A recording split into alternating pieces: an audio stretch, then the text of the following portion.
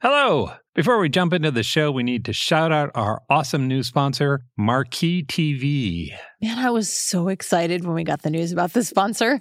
You all might remember from a few weeks ago that I talked about my new Shakespeare project, where I'm learning everything I can about Macbeth. It felt like we said the name Shakespeare out loud and the Marquee people appeared and said, we gotcha. It really did. Yeah. In case you're not familiar, Marquee TV is a streaming service. They have theater, ballet, opera, documentaries. There's a bunch of behind-the-scenes content of productions. Basically, it's a fun way to nerd out about the arts. Yeah, it's a streaming service that will take you to the best theaters in the world from the comfort of your own sofa. I've already added so many things to our watch list. Did you know there's a ballet based on the works of Beatrix Potter? I did. They've got a little preview video of somebody dancing around in a rabbit costume. Peter Rabbit doing ballet.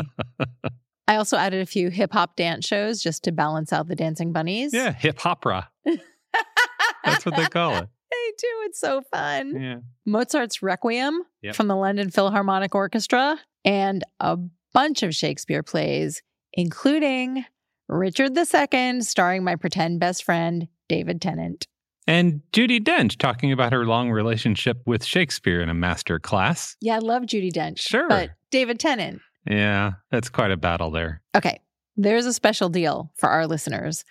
Marquee TV is offering 3 months of their service for 99 cents. You get 3 months of all of this good stuff for 99 cents. Yeah. With the code SSOP. That cost seems absurdly low to me. Like, first, I expected it to be much higher given the quality of the content, but also 99 cents. You can't park next to a theater for 99 cents. Accurate. Also, if you watch Marquee TV, you get to see these shows maybe wearing your pajamas and hanging out with your cat or your dog. Yeah. It's a good way to sort of indulge your own curiosity. You can see all the performances of Hamlet, or maybe the first 15 minutes of all of the performances of Hamlet, and you don't have to rope your friends and family into all of that. Or you could watch Richard II over and over and over and over. What's the best angle for David Tennant in Richard II? Trick question. All of them. Anyway, you definitely need to explore the website because there is a ton of really fun, fascinating, engaging stuff on there. I went in specifically looking for Shakespeare, and I found a ton of other things I wanted to watch. Yeah. You can keep up with what they're doing on social media at Marquee Arts TV. You can visit their website at marquee.tv. That's marquee.tv to get 3 months of their service for just 99 cents with the promo code SSOP. Bring the arts home with Marquee TV. And now, the show. Hello, welcome to Strong Sense of Place. In each episode, we focus on one destination and discuss what makes it different from any other place on Earth. Then we recommend 5 books we loved that took us there on the page. I'm Melissa Joel-Wan. I'm David Humphreys. We're going around the world, one great read at a time. Thanks for joining us.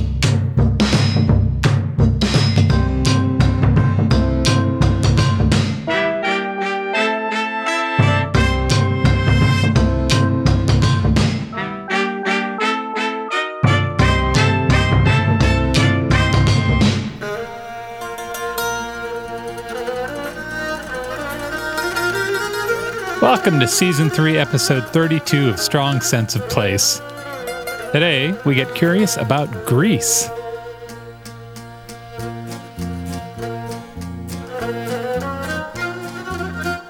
I've had a crush on Greece for a really long time, and I can't believe we haven't been there yet. Yeah. I remember you talking about wanting to visit Greece 25 years ago, maybe longer. I went to school in Syracuse, New York. Yeah. And there's a fairly large Greek population there. And every year they had a Greek festival. Syracuse. Yes. Yeah. I guess it's evident from the name. I mean, not necessarily, but it goes along. And they have this huge Greek festival every year with Retsina, this wine, and they would...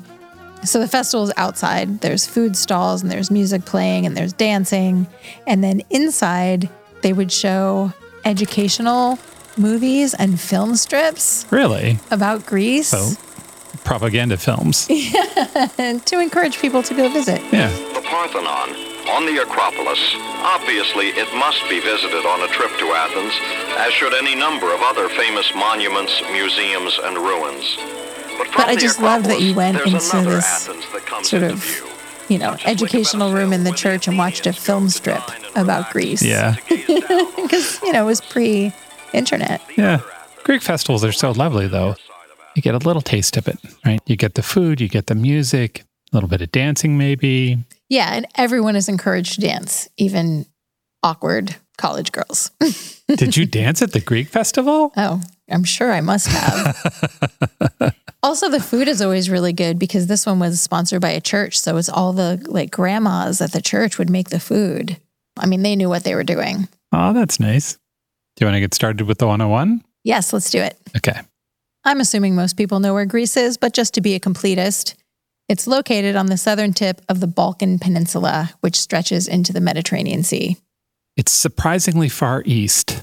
It is. It's bordered by Turkey and Bulgaria, and also North Macedonia and Albania. I find it very romantic, even though it's in the Mediterranean.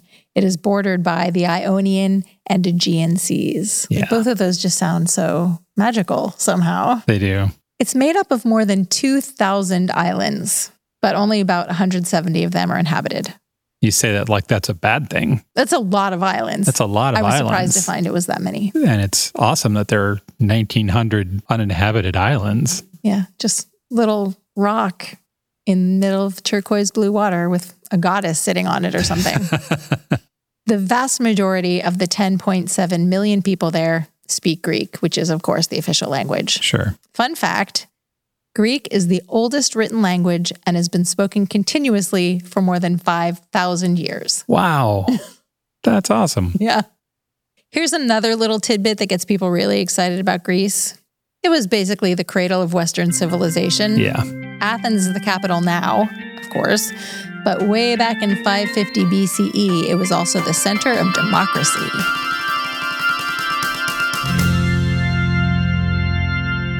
Nice. Yeah, and that whole citizens have a right and duty to vote thing opened up the door to all kinds of big thinking about things like architecture, literature, theater, and of course, philosophy. Shout out to Socrates, Plato, and Aristotle. The Greeks worshipped a pantheon of 12 gods and goddesses. I'll be talking about that more when we get into our books. And they built temples and shrines to worship them, like Zeus and Apollo, Athena, Aphrodite, and the rest of the crew. So when you visit Athens today, you can walk right up to these amazing ruins from like 2,000 years ago. There's the Acropolis. There's the Parthenon, which was dedicated to Athena, the goddess of wisdom and war. There's also the Theater of Dionysus, which honored the god of wine and drama. Back in the day, around the 4th century BCE, the theater could seat about 17,000 people. Wow, really? Yeah.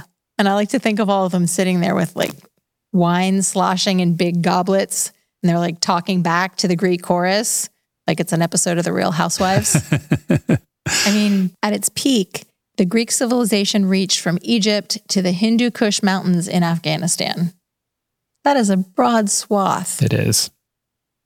I'm just going to fast forward through thousands of years of history now. Sure. So everybody hold on to your chairs. The Greeks were conquered by the Romans. The Roman Empire split and Greece became part of Byzantium. Then there was a period when there were French and Italian states. Really? Yes. Okay. And then the Ottoman Empire, which brings us to the Greek Revolution of 1821 and the establishment of modern Greece. And then in 1981, Greece joined the EU. Okay. And now you know everything you need to know about Greek history. and now you can be the ambassador to Greece. I didn't want to get too bogged down in history because I want to talk about reasons to visit Greece besides the ancient sites. Yes. Because there are many. Yes. So Dave, tell me, when you daydream about Greece, what do you picture? Clear blue water. Maybe sailing boats coming and going. Delicious food. The music. Maybe some dancing. Ouzo. Friendly Greek people. Somehow I feel when I visit the Greek islands, I magically become able to sail a sailboat, even though I've never done that or shown any interest in doing that before. That makes sense. Yeah. And then we get in the boat and we sail from one island to another. Yeah, of course we do. Yeah. With our dog. Yeah. I feel like you hit on all of the key points. Let's start with the beaches. Okay. There's some soft sand beaches. There's some black sand beaches. There's some smooth pebble beaches, all surrounded by translucent turquoise water. Whitewashed buildings clinging to the hillsides that drop right down into the sea. There is no part of Greece that is more than 85 miles or 137 kilometers away from the ocean. Nice. Yes. And it gets 250 sunny days per year. Yeah, right now in the middle of sort of a gloomy December in Prague, that sounds really, really nice. It does. Let me lay this on you. 80% of Greece is mountainous. Really? Yeah. I feel like you think of the Greek islands and the shore. Yeah. Lots of beautiful mountainous areas. So what's not in the water is mountain. Yes. There are dozens of national parks for hiking, camping, mountain biking, rafting, and intriguingly, jeep safaris. A lot of the mountains have churches and monasteries just perched on the top. Yeah. And there are caves to explore down below. And of course, you can visit the real Mount Olympus, the tallest mountain in Greece, which was home to the gods. Have tea with Zeus. I'm pretty sure you can book tea with Zeus and Athena. It's like breakfast with the Disney characters at Disney World. I'd be way more interested in having tea with Athena. Circe. Oh, Yeah. okay. You'll see why soon. It just got real. Just as an aside about the mountains, I read a book called The Whispers of Nemesis by Anne Zaruti. And I'm not going to have time to talk about it in the episode today, but it's a murder mystery set in the village of Risi, which is a real village in the mountains of Greece. And this book has a very strong sense of traditional Greek culture and what life is like in the mountains, if anyone is curious about that. In my imaginary Greek vacation, we make friends with the locals in a village, maybe on Santorini. Yeah. We play backgammon. We get invited to someone's house for a homemade dinner. Oh, that'd be nice. And then we go down to the taverna and maybe drink a little too much ouzo and dance. I'm very interested in Greek music because it shares tonal similarities with Middle Eastern music, Yeah. which is in my blood, Yeah. even though you wouldn't know it to look at me. And every region of Greece has its own distinct folk music, but they all use similar instruments. So there's the bouzouki, which is kind of like a lute. It's got the big round belly. Bagpipes. Really? Yeah. An instrument called the shawm, which is from the Middle Ages, and it's kind of like an oboe. It's a double reed instrument. Drums, tambourine, and violin. The faster songs are called pediktos. And those are the ones that get people dancing. And in Greek dance, the dancers always stay connected to each other, usually by holding hands. And the second person in the line has the job of swinging a white scarf over their head and yelling, "Oppa," to get everybody excited. So if we were going to join in that, given who we are, we might need a little bit of liquid courage. Sure. So we could have ouzo, which we've both mentioned already because it's so delicious. It's anise-flavored liqueur. It's often served with a splash of water, which makes it cloudy. Or there's a Greek wine called Retsina, which I often drank at the Greek festivals in Syracuse. And that's a white wine that's flavored with resin from the Aleppo pine tree during fermentation. Let's talk about food. Okay. Greece is the third largest producer of olives in the world. What are the other two? Spain and Italy. That makes sense. Yeah. All the great places for food and sun. Yeah. I mean, why aren't we there right now? What are we even doing with our lives? It's a good question. Okay. There are more than 120 million olive trees in Greece, and some of them were planted in the 13th century and are still bearing fruit. I love that. Way to go, little olive trees. Greek cuisine also uses a fair amount of phyllo pastry, Yeah. which is like buttered angel's wings. It can be used in savory dishes, like a spinach and cheese pie called spanakopita, or my personal favorite, baklava, Yeah. which is pastry layered with honey and pistachios. Yeah, you normally don't go in for the sweets, but baklava, And baklava like makes your teeth hurt. It's so sweet and it's so good. Baklava is one of those things where good baklava is outstanding. Bad baklava, Hard pass. hard pass. But Yes. good baklava, oh my goodness. It has to be made with love and care. Yeah, Every layer has to be buttered. yeah. On the other side of the taste spectrum is the salty, pungent feta cheese, which I also love to distraction. And there's gyros or gyros, if you're going to say it like not like an American, Yeah, it feels like there's about 6 ways to pronounce that word, depending on where you're from, but they're all delicious. but they're all delicious. There's kebabs and stuffed grape leaves, dolmadas, pillowy pita bread. Pillowy pita bread, and you dunk it in a little bit of the olive oil. Yes, Just stick it right in your face. Nothing And you- wrong with that. little sip of Retsina. What could be better than that? I'll tell you what might be better than that. Flaming cheese. The flaming cheese known as saganaki. You take a chunk of halloumi and you put some ouzo on it and you set it on fire and it gets crispy on the outside and gooey on the inside. It's a crowd pleaser and it's delicious. And it's very dramatic, so it's entertaining too. Yeah. Right, well, I think that makes our imaginary trip to Greece complete. Okay. Opa! Awesome. You want to get into 2 truths and a lie? I'm ready. Okay.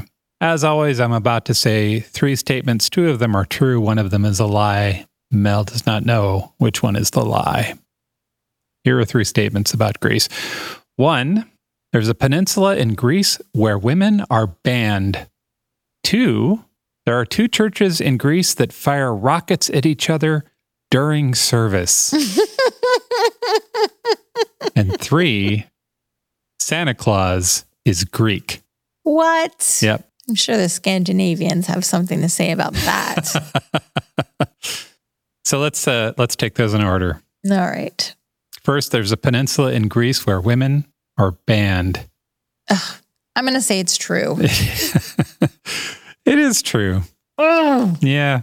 There's a place in Greece called Mount Athos. It's a rocky peninsula that juts 31 miles out into the Aegean Sea. It's not small. It's 130 square miles or 335 square kilometers.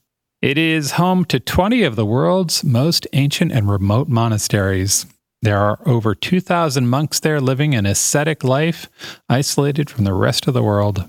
They're part of 1,000 years of men doing that, sitting on the rock, praying and living quiet lives. wow. Yeah. To give you a sense of how isolated they are, they haven't adopted the Gregorian calendar there. What? They still use the Julian calendar. Wow. America and the United Kingdom adopted the Julian calendar in 1752. Wow. Also, they didn't update their flag after the Byzantine Empire fell 500 years ago. As a result, Mount Athos is the last place on Earth where anyone lives under the flag of the Roman Empire. That's amazing. Yeah. So women are not allowed on Mount Athos. Yeah, of course not. Yeah, they were banned in the 11th century. Only a small number of women have set foot on Mount Athos in over 1,000 years. Officially, that number is 12. I'm skeptical. Yeah. Most of the official 12 got there during some kind of crisis, like pirates and plagues and such. The claim is that not having women there ensures celibacy. Sure. I feel like that drastically underestimates people's lust and creativity, Agree. but that's what they're doing. I kind of need a novel about a woman who ended up on Athos because of pirates or plague or both. I got novel ideas coming up right now Okay, I'm for ready. you. There have been any number of scandals on Mount Athos. Here are 3 things that happened just in the last 10 years. In 2014, police found an embezzler who'd been sentenced to 3 life terms posing as a monk there. No. Uh-huh. That's the heist movie of my dreams. Yeah. Yeah. In 2017, there was an ongoing dispute about which brotherhood had the rights to one of the monasteries. It went through court. One side won. A bailiff came to boot all the old monks out. One of the monks decided the way to advance his cause was to throw a Molotov cocktail at the bailiff. No way. He got 20 years. Oh my God. Yeah. And then, and again, that was 4 years ago. I was, you were describing it and I was imagining peaceful meditation, looking out at the sea and lighting candles at night. Yeah, I think that's what it is most of the time. Yeah. And then in 2019, the bones of a woman were found under the floor of a Byzantine chapel. According to the scholars who found them, they'd clearly been moved and buried there with, quote, the utmost of care. Aww. No one knows whose bones they are or how they got there. Wow. So the rocket wars. The statement was there are 2 churches in Greece that fire rockets at each other during service. And that is true. That is true. Lay it on me. Every Easter Sunday on a small island named Chios, 2 rival churches shoot tens of thousands of homemade rockets at each other during service. The objective is to hit the other church's bell tower. Both of the churches are on the tops of hillsides, about a quarter of a mile or 400 meters away from each other. Mm-hmm. The direct hits are supposed to be counted to determine the winner, but each of the churches inevitably claims victory, and then they agree to settle the score the next year, and it goes on. So it's friendly fire. Yeah. It's not a Molotov cocktail. It is not a Molotov cocktail. We don't know how long this has been going on, but we do know that they used to use real cannons and that the Ottoman Empire prohibited that back in 1889. So they've been using homemade rockets for the last 132 years. We've got video. Awesome. Yeah. I look forward to seeing See that. it in our show notes. The bombardment is supposed to go on for hours. Wow. Yeah.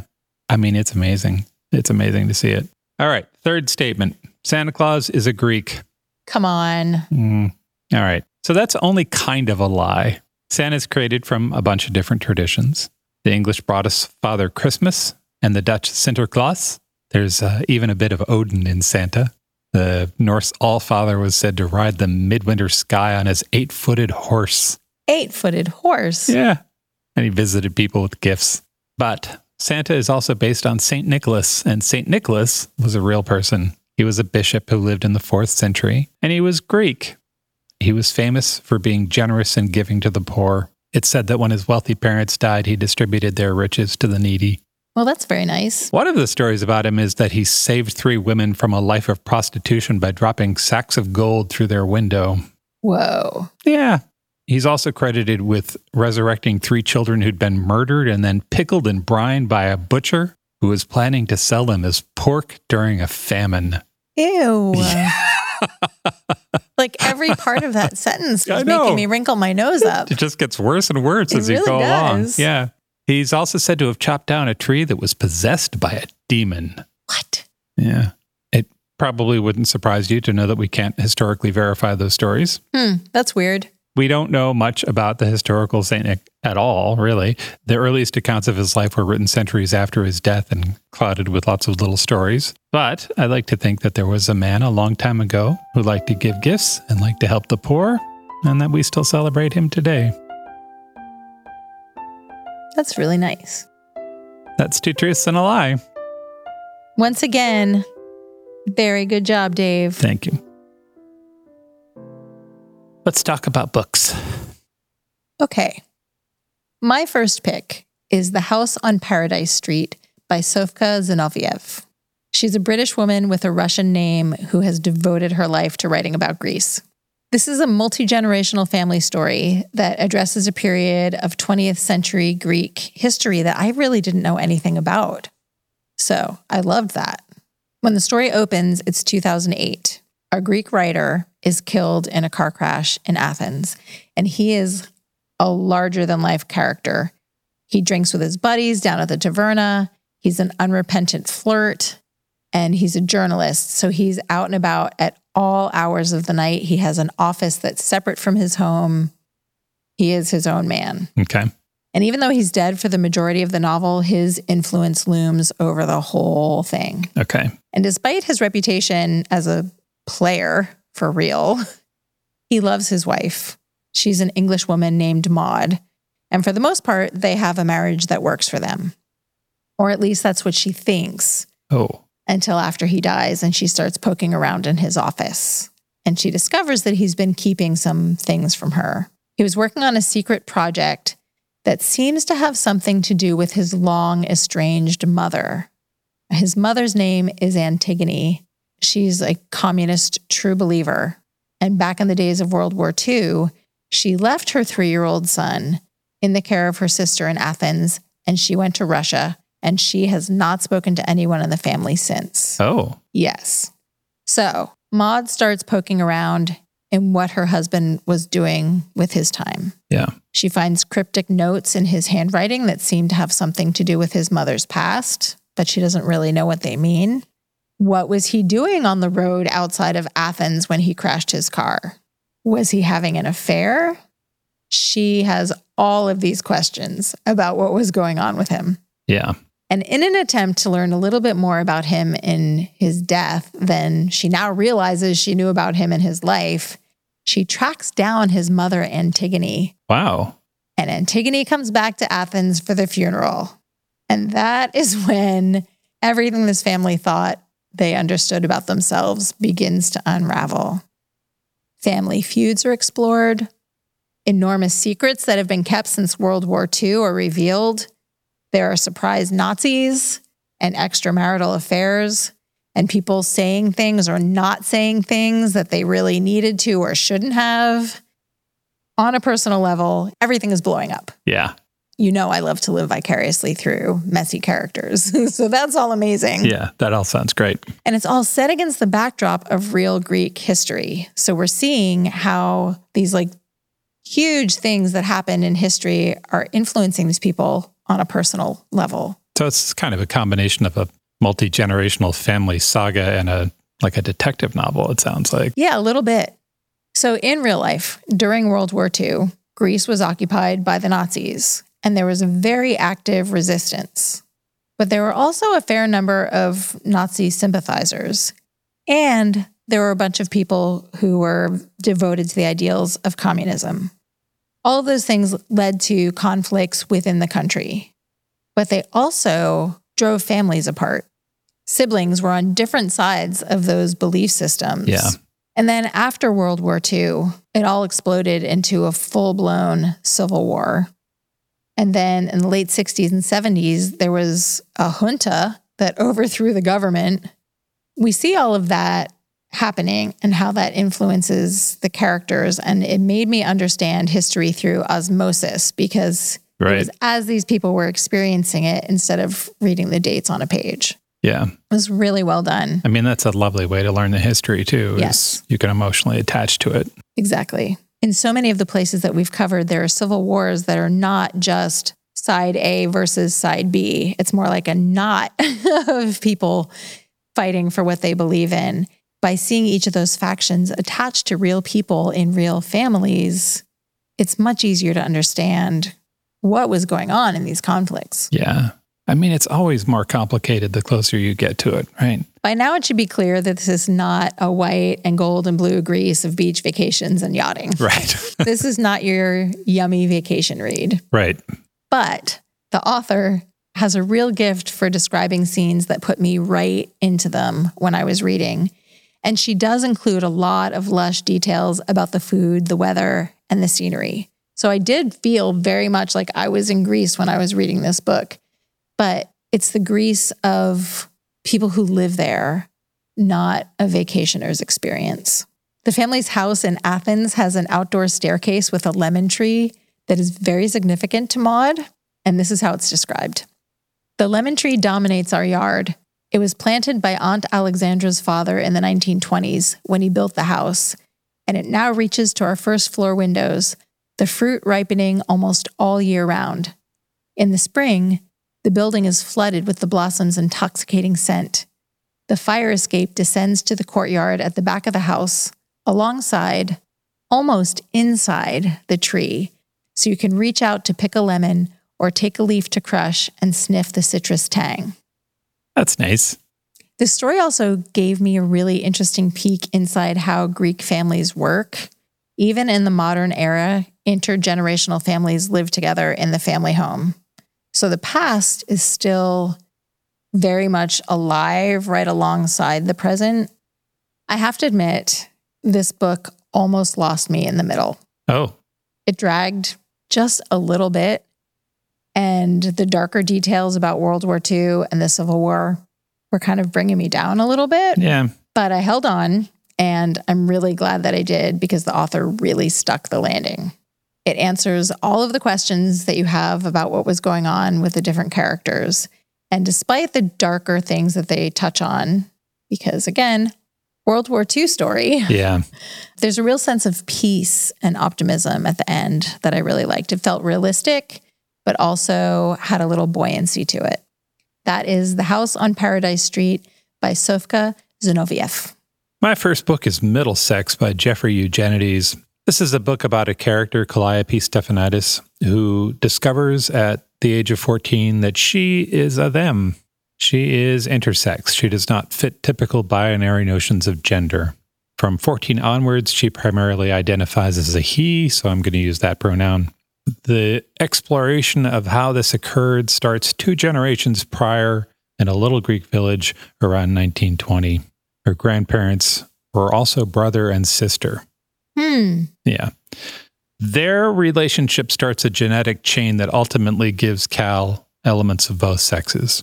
The book goes on to describe the grandparents leaving Greece during an invasion and moving to the United States and finding their cousin and starting a family. They land in Detroit. Ultimately, through 2 other generations, were brought into about the mid-70s. So this book stretches from about 50 years of family history. We see a chunk of history from the Turks invading Greece through the Detroit race riots up to Watergate. Wow.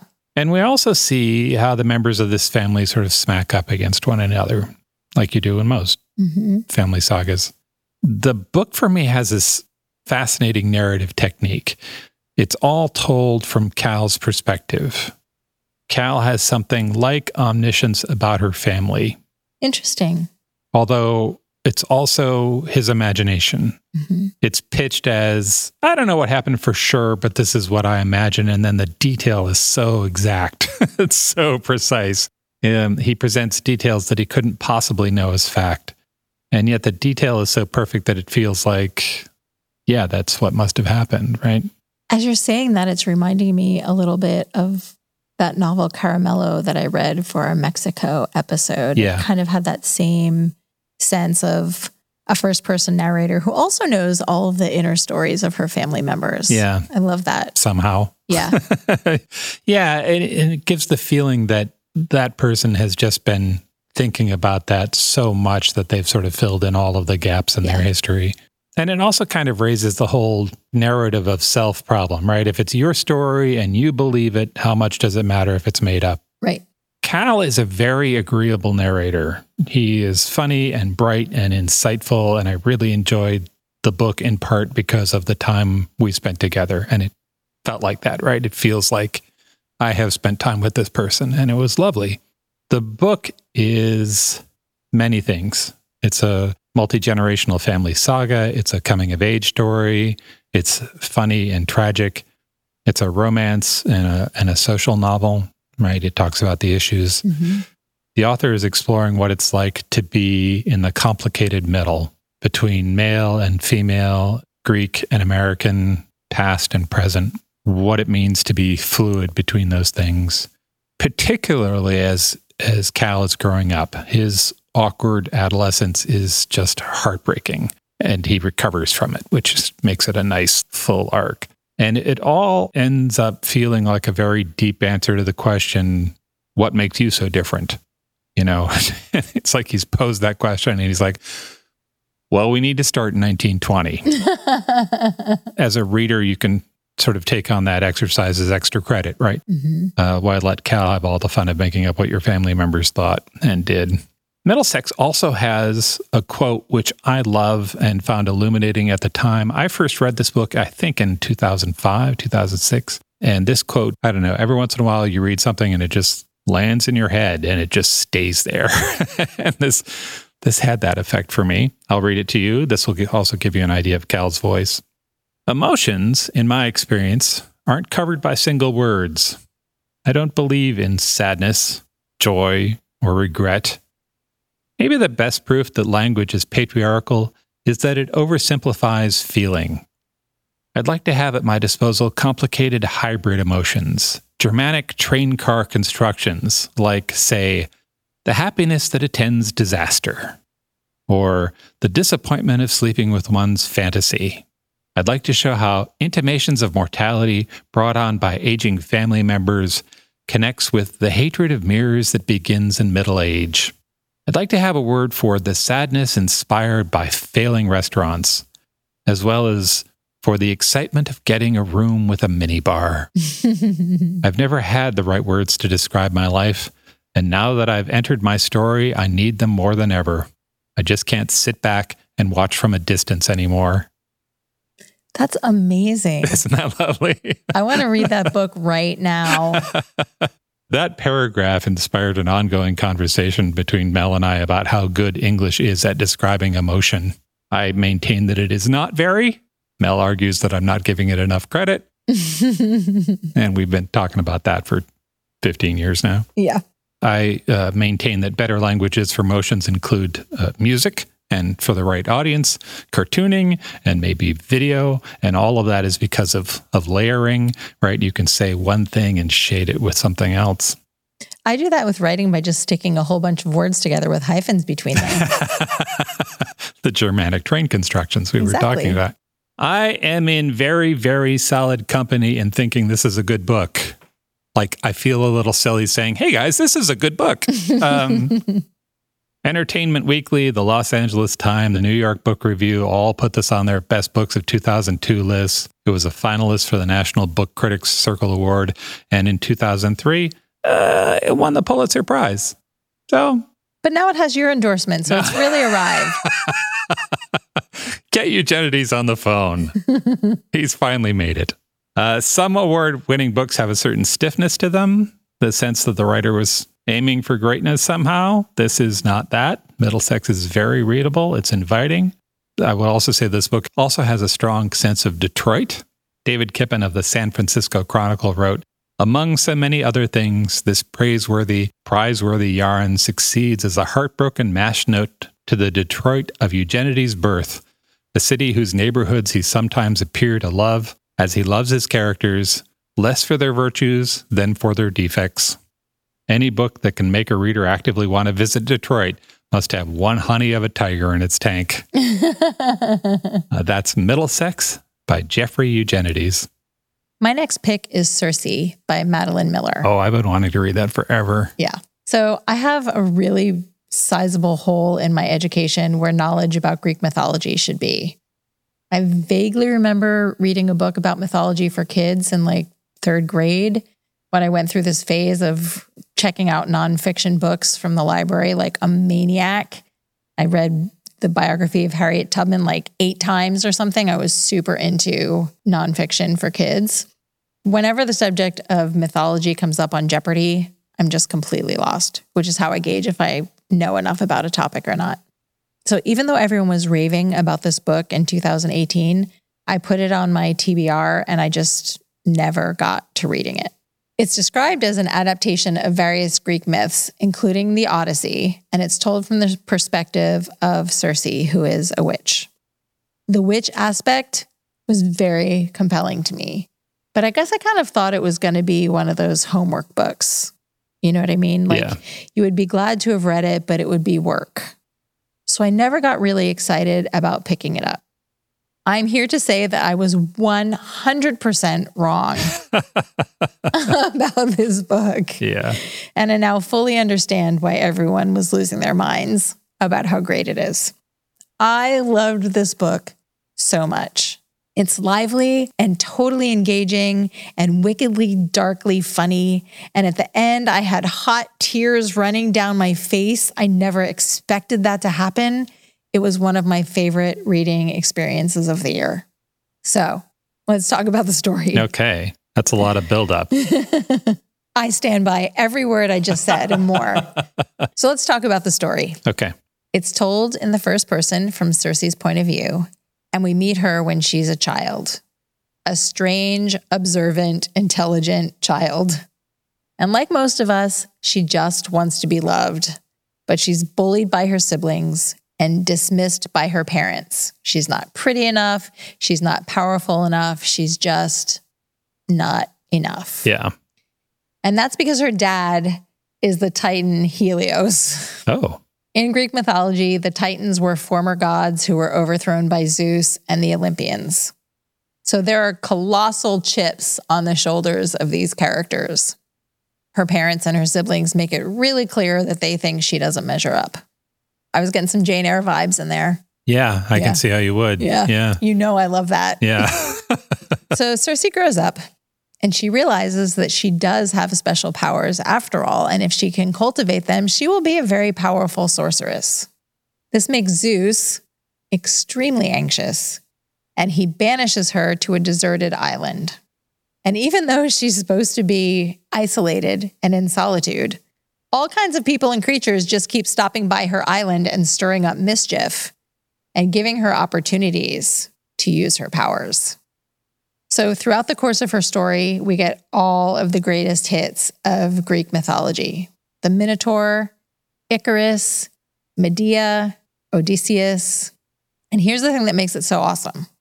The Odyssey and the Iliad are stories about war heroes, right? Yeah. They're stories about men and their exploits. They're very, very manly works. In Circe, we get to see those events through the eyes of this woman who is very complex and who triumphs in her own heroic feats. She slays monsters. She holds her own against the gods. She is a force.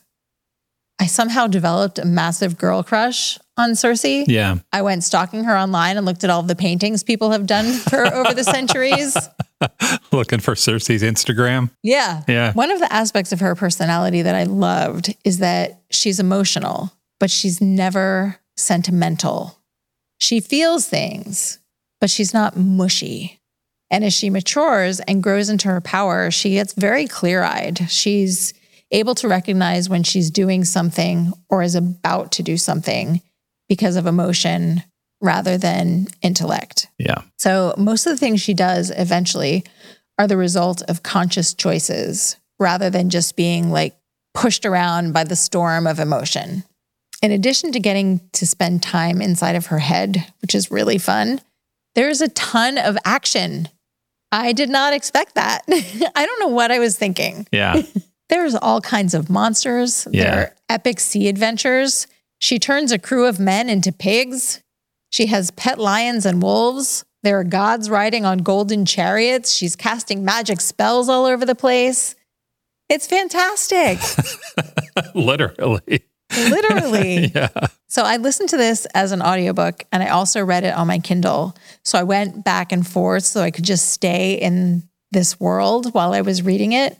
The audiobook is narrated by a British actress named Perdita Weeks, and it is glorious. Her voice is really luxe, and she's a really good storyteller.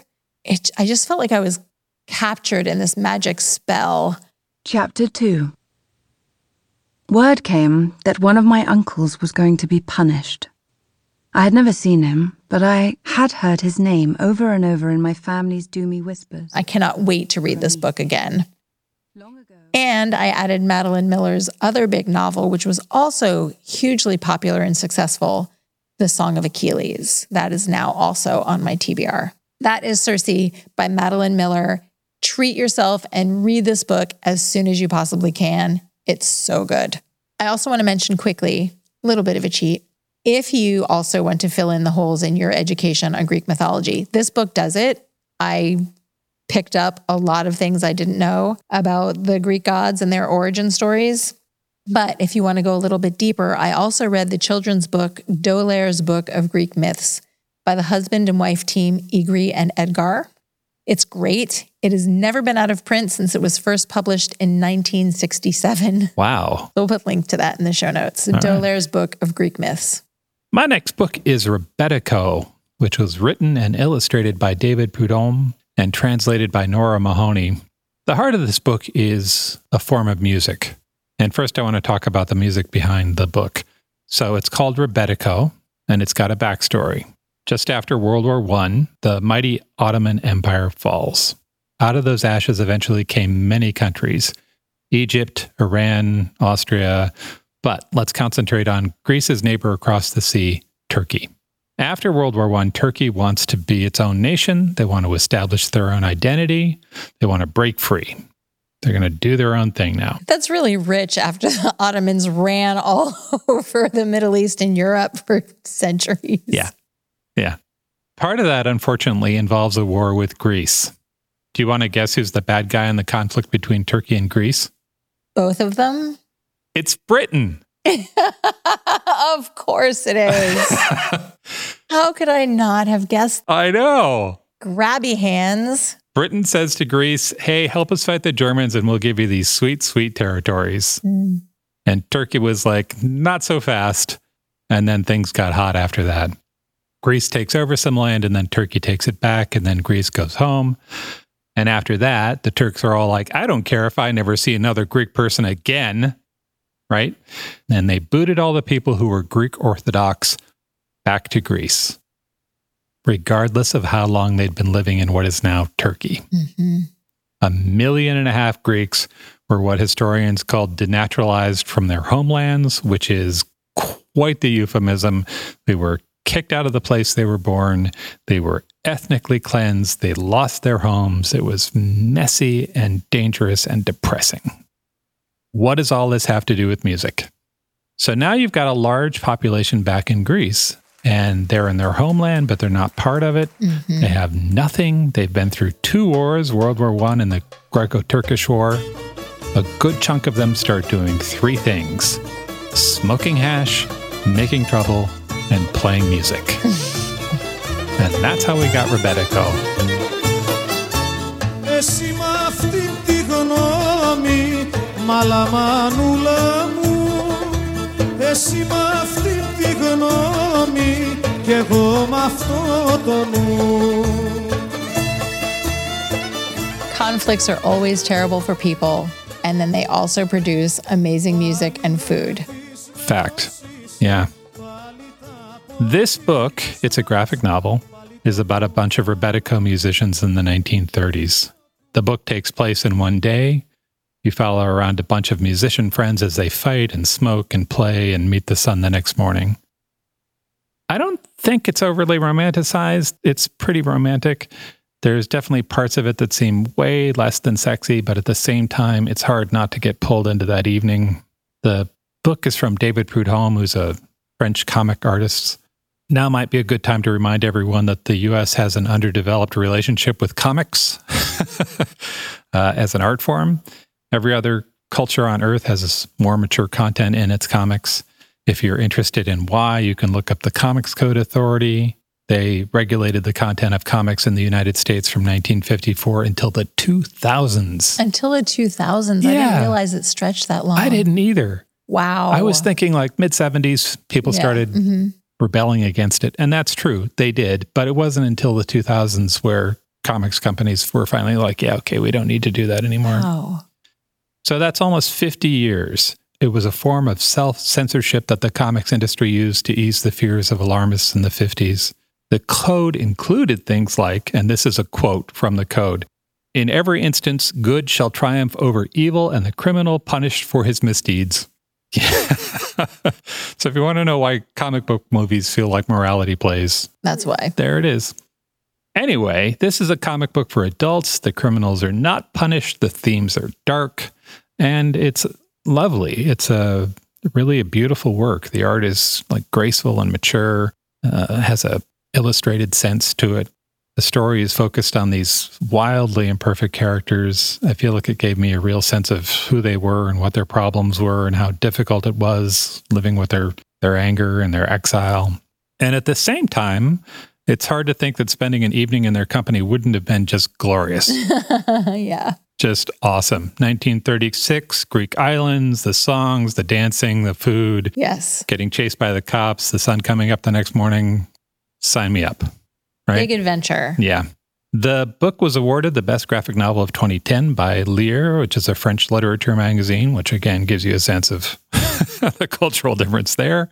Reading this while you're sipping an ouzo and listening to Rebetiko in the background would make for just a lovely, lovely evening.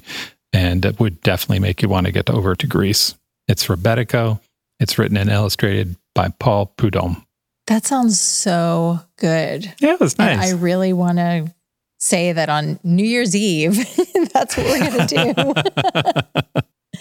I love a story that takes place in a compressed time frame, like going really deep with characters in one magical night.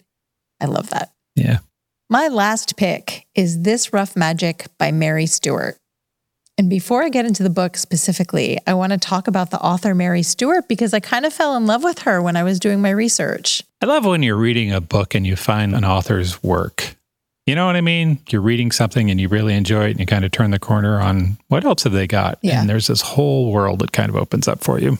Yeah, and I was familiar with her name, but prior to this, I had not read any of her books. And now I think they're going to be a go-to when I need a comfort read, but I'm getting ahead of myself. Okay. She was born in England in 1916, so she was just coming to adulthood when World War II started. And she met her husband, Frederick, in 1945 at a VE Day dance, and they were married a few months later. So he came home from the fight, met a nice girl at a dance, and they got married. Yeah. That's nice. And then later he was knighted, so she officially became a lady, although she never used the title herself because she felt like it was too much. Here's what I love about her in terms of her professional output. Okay. She's credited with creating the romantic mystery genre that gives equal weight to both parts of the story. So her mysteries are packed with suspense and lots of suspects and twisty plots. And the process of solving them gives her heroine a look at the true character of the hero. So they fall in love while they're solving the case. Oh, that's nice. But her heroines are not just arm candy for the heroes. Her women are very adventurous, always well-educated, poised, and they are not afraid to stick their noses into messy situations and come out swinging. These are girls with moxie. They're basically the opposite of the classical Gothic heroine that's a damsel in distress, although many of her settings include the tropes of Gothic fiction that I love: sprawling estates, weird noises in the night, men with mysterious pasts, that kind of thing. This all sounds right up your alley. Yes, 100%. Yeah. So Mary Stewart wrote dozens of these kinds of novels. And then, as a second act in her life, she wrote a YA series that tells the Arthurian legend from Merlin's point of view. It's called The Merlin Chronicles.